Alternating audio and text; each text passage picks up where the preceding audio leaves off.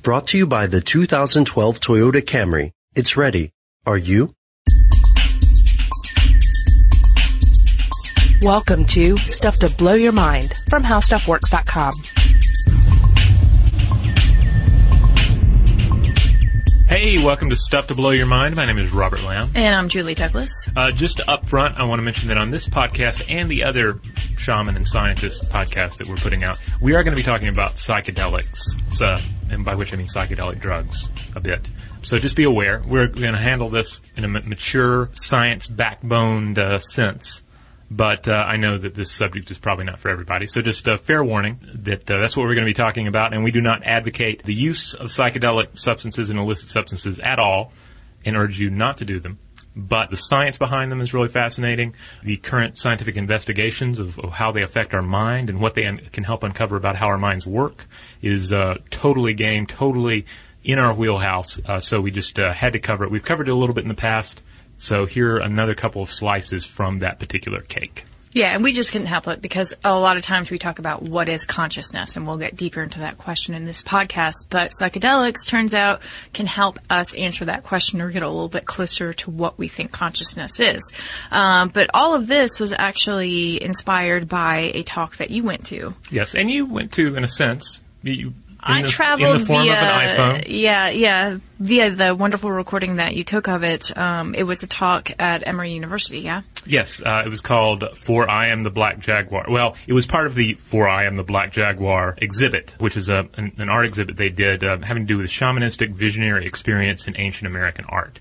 So a lot of ancient American art that depicts things that it might be jaguars, it might be mushroom men, things of this nature that have something to do with shamanistic traditions, particularly as they relate to the consumption of psychedelic, psychotropic substances. And a lot of it, too, is this unity with nature and this unity of man, or the duality, I should say, of human and animal, and then the bringing together of these different aspects of our humanness. And the talk that I attended was given by Dr. Catherine McLean, and also Dr. Charles Raison was there as well.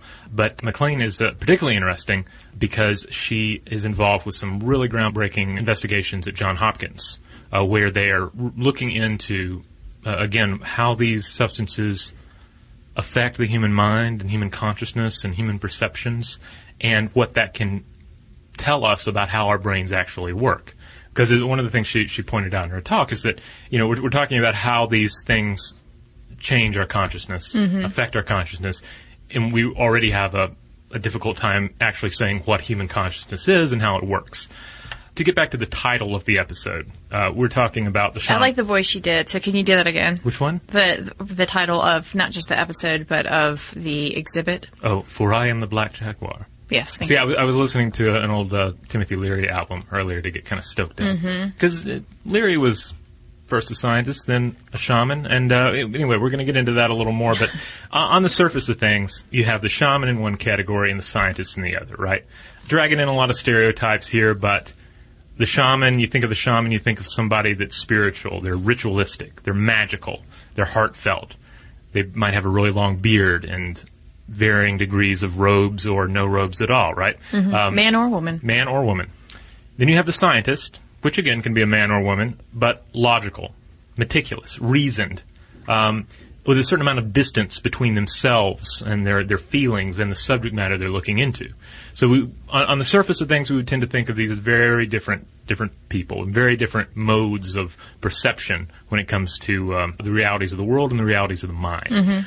But the curious thing, okay, is that, all right, so the shaman, he or she looks inward at the mysteries of the soul and human consciousness. And so, too, of course, does the cognitive neuroscientist. So, the questions of who are we? What's the root cause of human suffering? How do we achieve liberation from it? How can we treat mental illness? Questions of these nature are on various levels covered by both sides. So while they're very different, if you were to form a Venn diagram, with the two circles with partial overlap, and you had one circle as the shaman, one circle as the neuroscientist, there would be a definite overlap there. Now, of course, the shaman helps you explore these questions by bringing you into a sacred space, producing a tray of magical substances that, when consumed, alter your perception, an experience of reality, setting you on a journey of exploration. Meanwhile, the scientist brings you into a lab, right? Gives you a pill that might be a placebo, and then runs some tests on you. Maybe throws you into a brain imaging machine or hooks you up to some sensors, right? These seem like very different scenarios that one might find oneself in.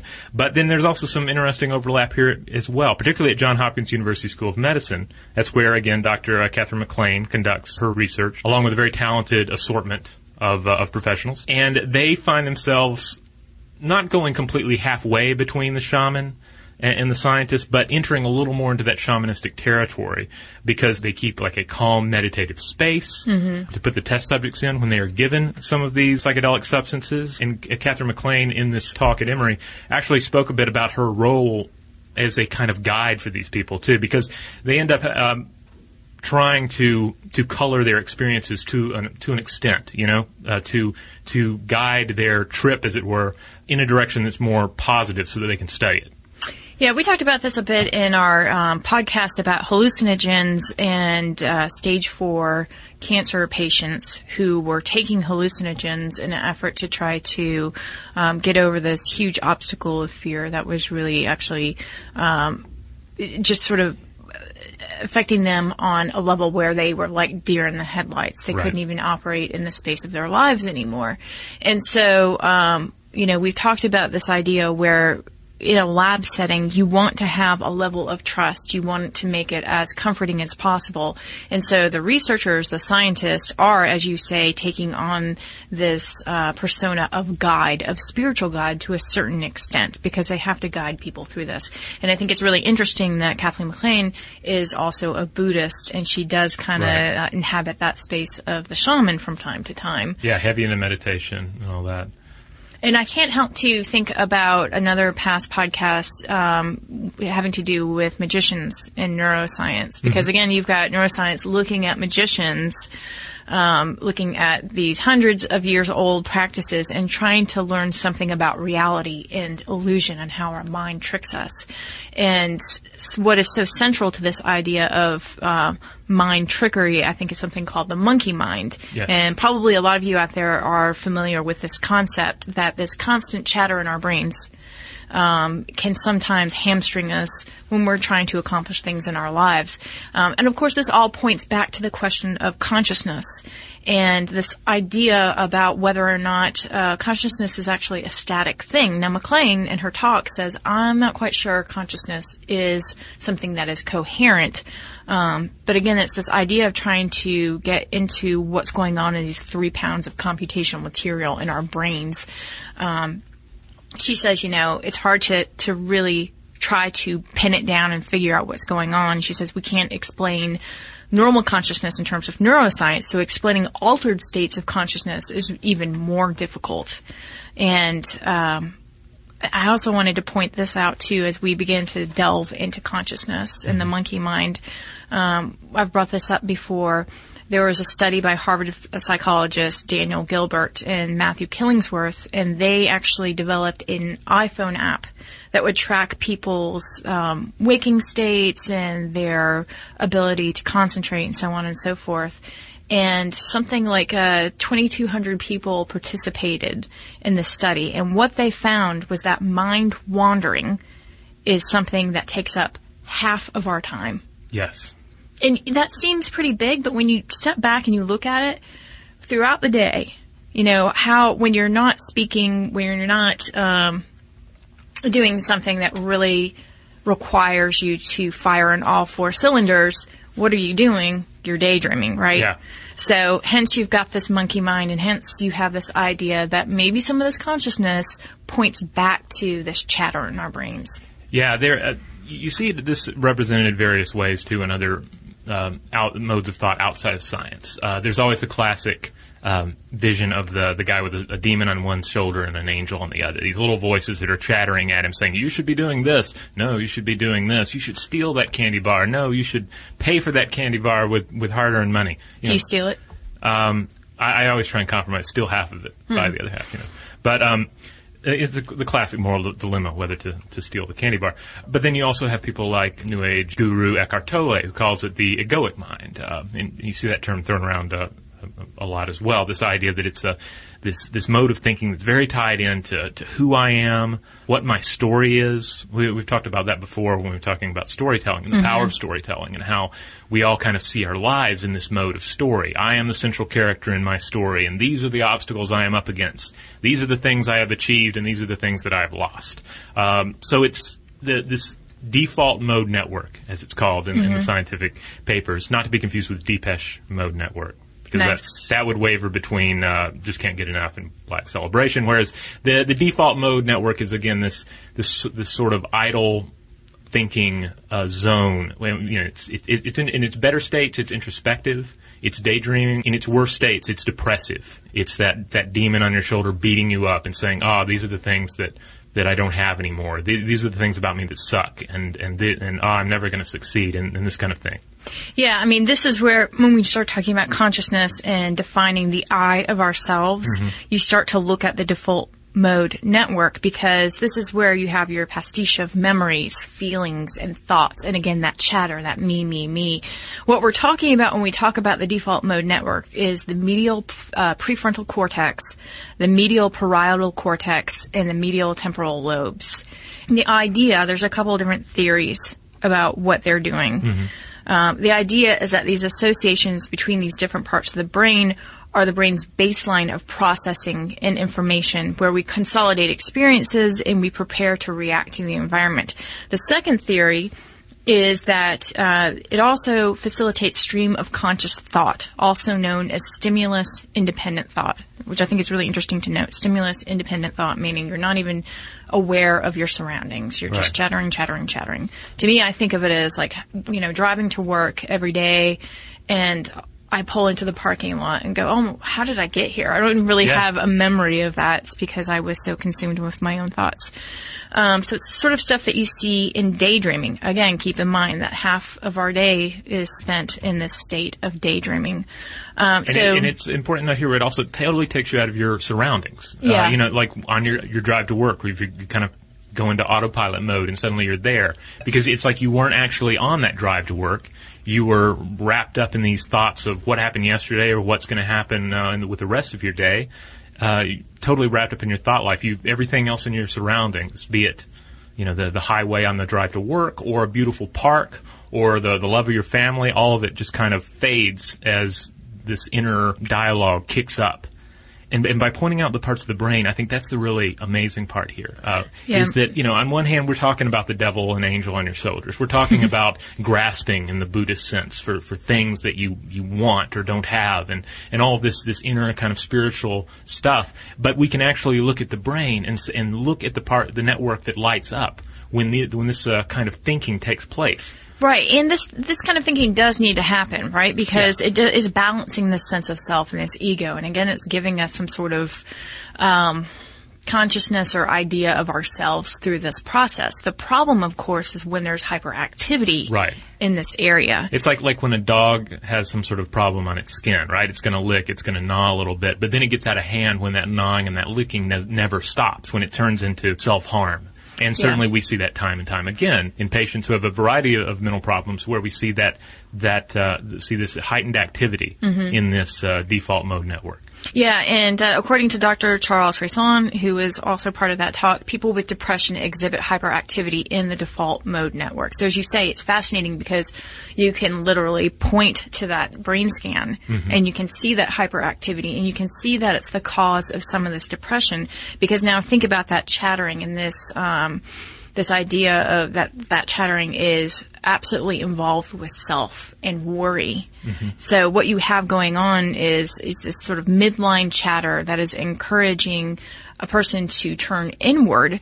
And then in addition to that, hyperactive default mode network, it becomes more and more entangled with the anterior cingulate cortex, which is responsible for the fear response. So not only do you have this turning inward, you now have a fear factor that's involved, and this can contribute really heavily to depression. Yeah. So we bring all of this up because this is really important in terms of some experiments with hallucinogens in perhaps relieving this depression, this quieting the default mode network, as well as meditation. Right. And before we get into that, I do, of course, need to stress the thing about the default mode network is that under normal situations, it's more active during rest than it is during task performance. So it's when you're in that easy state of driving to work, a road that you travel every day, or you're waiting on something, you're just sitting around. It's like the screensaver of your mind.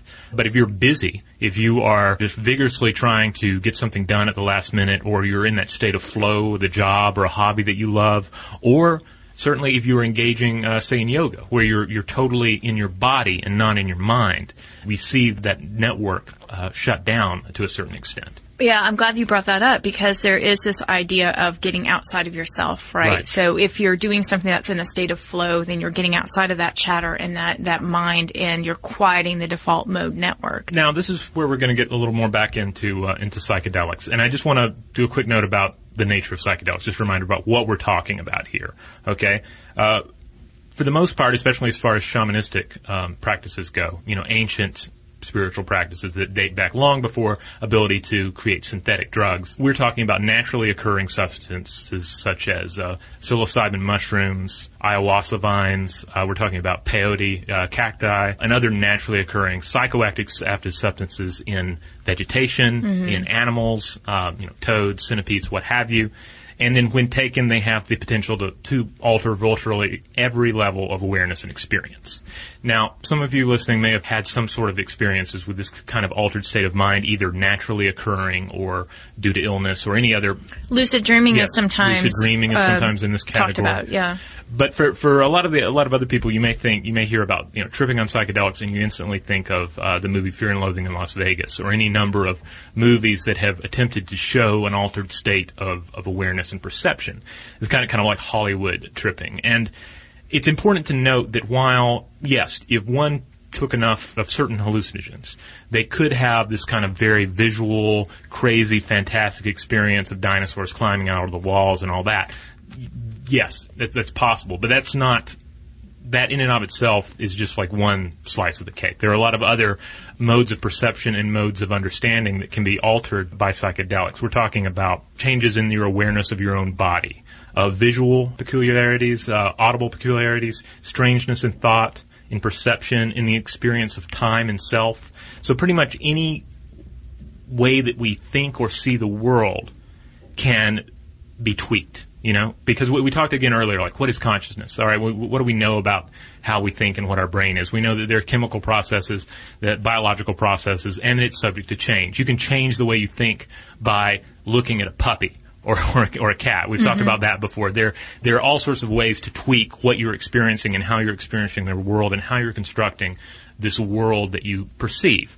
We've talked about, the whole child versus adult. The child has this lamplight view of the world, and the human has the flashlight view. I mean, all of this we're talking about changes in perception. And these substances, depending on what a person takes, how much they take, and also an individual's particular biochemistry, it'll affect that person on varying levels.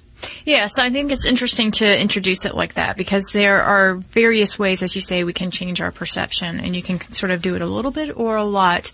And certainly through something like psilocybin, that is something that will get you into that spot where you are sort of blowing open the doors of perception. And that is why scientists use it, because they are trying to figure out how it is interacting with the brain, what it's doing to personality as well. So when we talked about the default mode network and depression, then it makes sense that neuroscientists want to look at psilocybin and see what sort of effect it has on the human brain. Yeah.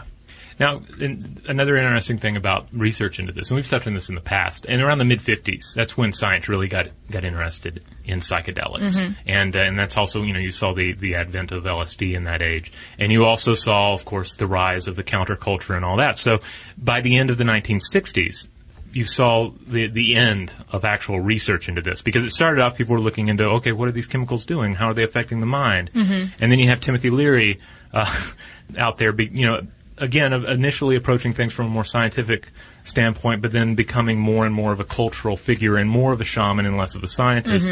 And then eventually you have people like John C. Lilly, who are just taking LSD and they're in the tank next to the apartment in which the dolphin lives so that he can communicate with the dolphin people.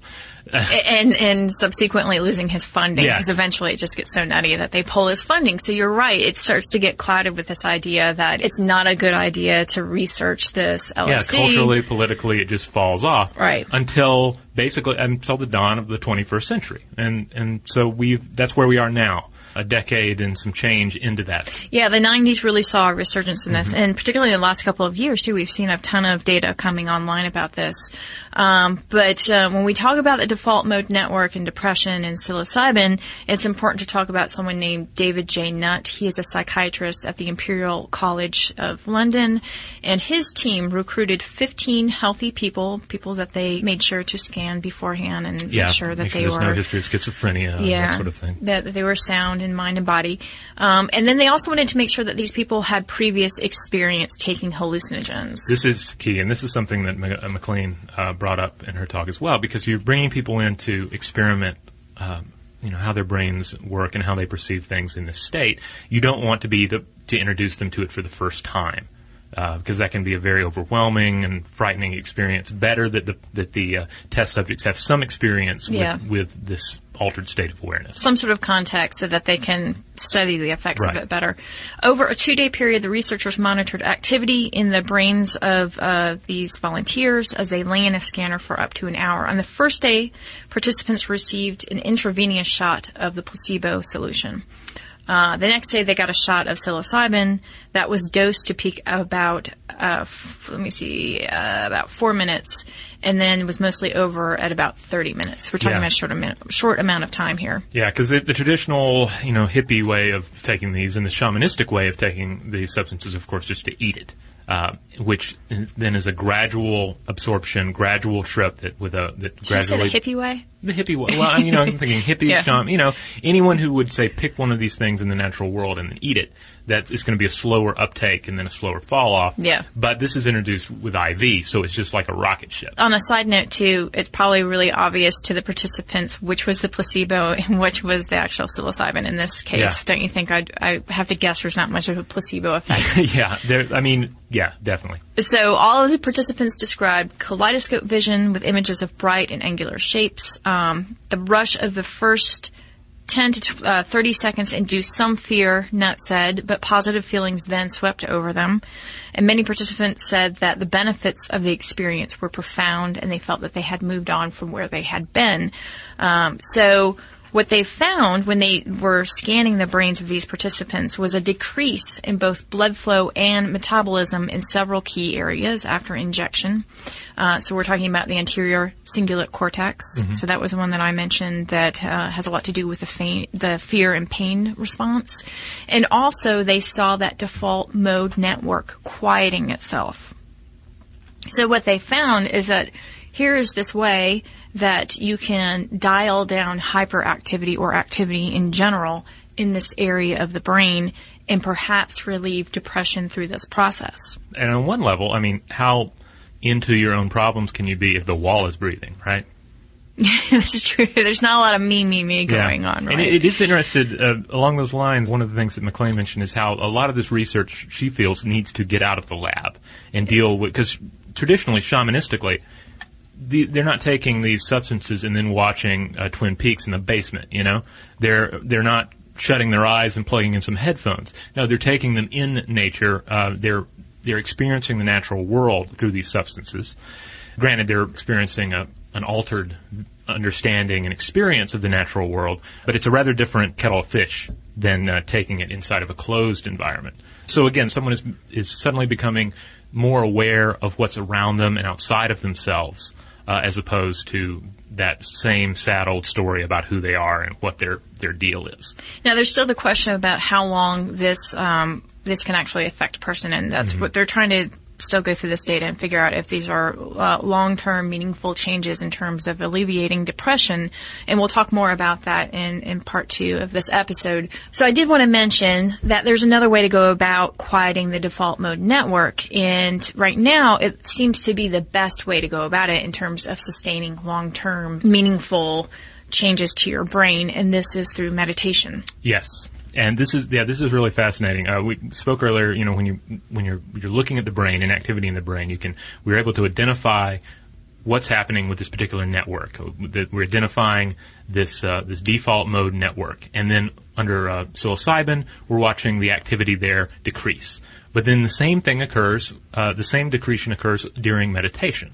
Now, it's important to note here that similar brain activity in brain scans, that doesn't mean that it's the same experience. So it's not saying that anyone going into meditation should be seeing crazy, amazing things in their mind. Not to say that some of that isn't going on, but identical brain scans don't mean the exact same experience for the individual. Yeah, I mean, what it's pointing to, again, is that there's this quieting in this chatter area. Dr. Judson Brewer, medical director at the Yale Therapeutic Neuroscience Clinic, and his colleagues asked 10 experienced meditators and 13 people with no meditation experience to practice 3 basic meditation techniques: concentration, loving kindness, and choiceless awareness. And the team then used fMRI to observe the participants' brain activity when they were practicing the techniques, and then when they were instructed not to think of anything in particular. So the experienced meditators had this decreased activity in the default mode network. Moreover, they found out that this region of their brain was much quieter than in their inexperienced counterparts. So we've talked about this before, the idea that you can actually change your brain to a certain extent through meditation. Again, long-term changes. And you'll see this again and again in studies with meditators, is that there's just this ability to concentrate better, to quiet the chattering mind and not wander as much. And I wanted to point this out because, again, the mind is going to wander. Half of our day spent doing this. But there are some studies that point to this idea that if you can be conscious of your own mind wandering, you can actually be a more creative individual. You can harness your thoughts a lot better. Yeah. So, again, pointing to this idea of meditation as a way not only to quiet the monkey mind, but also to access some really novel ways of thinking. Yeah, I mean, you listen to various gurus on this matter, and then that's always like the first step, is being able to identify the monkey mind, the egoic mind, the devil on your shoulder, however you choose to conceive the default mode network. If you can identify it when it's happening, I mean, that's the first big battle. That you can actually stop and say, like, what am I doing? What are my thoughts doing right now? Why am I relaying this stupid idea or this silly fear or even this very real fear? Why am I occupying my mind with it at this moment? And what else could I potentially be using it for? Right. Or if you realize that your brain is working, say, on a problem and turning things over and over in your mind, but you know that your mind is wandering and it's dealing with this, then you can kind of have a breakthrough. Yeah. If you have the realization that your mind is doing this, and then instead of sort of going into the feedback loop of negativity that our brains can kind of do with certain stories that we tell ourselves, you catch yourself like, oh, this is a problem my brain is working on, and maybe there's a solution here. Yeah. Because sometimes you just need to turn the dryer off and take the clothes out before the cycle finishes, Hang them up before they get wrinkled. On the note of meditation and hallucinations and psychedelic experiences, I will say that in Shavasana, the period at the end of yoga, where after one has done their yoga exercises for an hour and a half, whatever the length may be, and in this state, you're getting out of your mind, you're getting engaged in your body. You're shutting down the default mode network just by putting yourself through a lot of physical poses and engaging the physical body rather than the mind.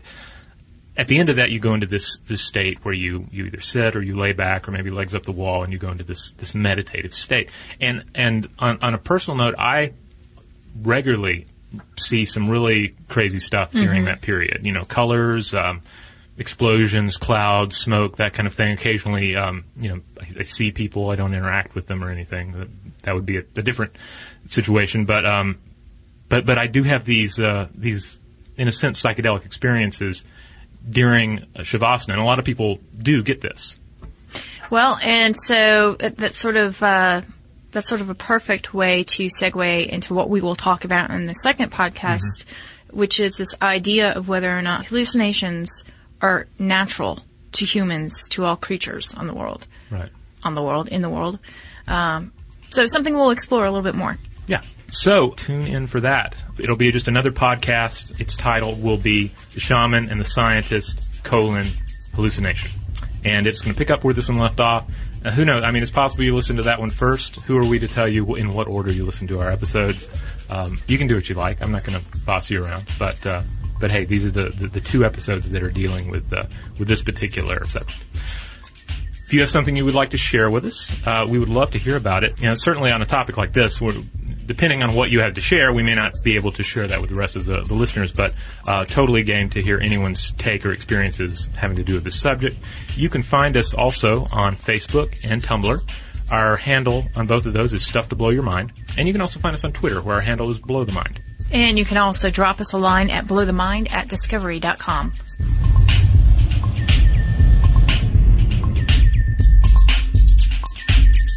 For more on this and thousands of other topics, visit howstuffworks.com. Brought to you by the 2012 Toyota Camry. It's ready. Are you?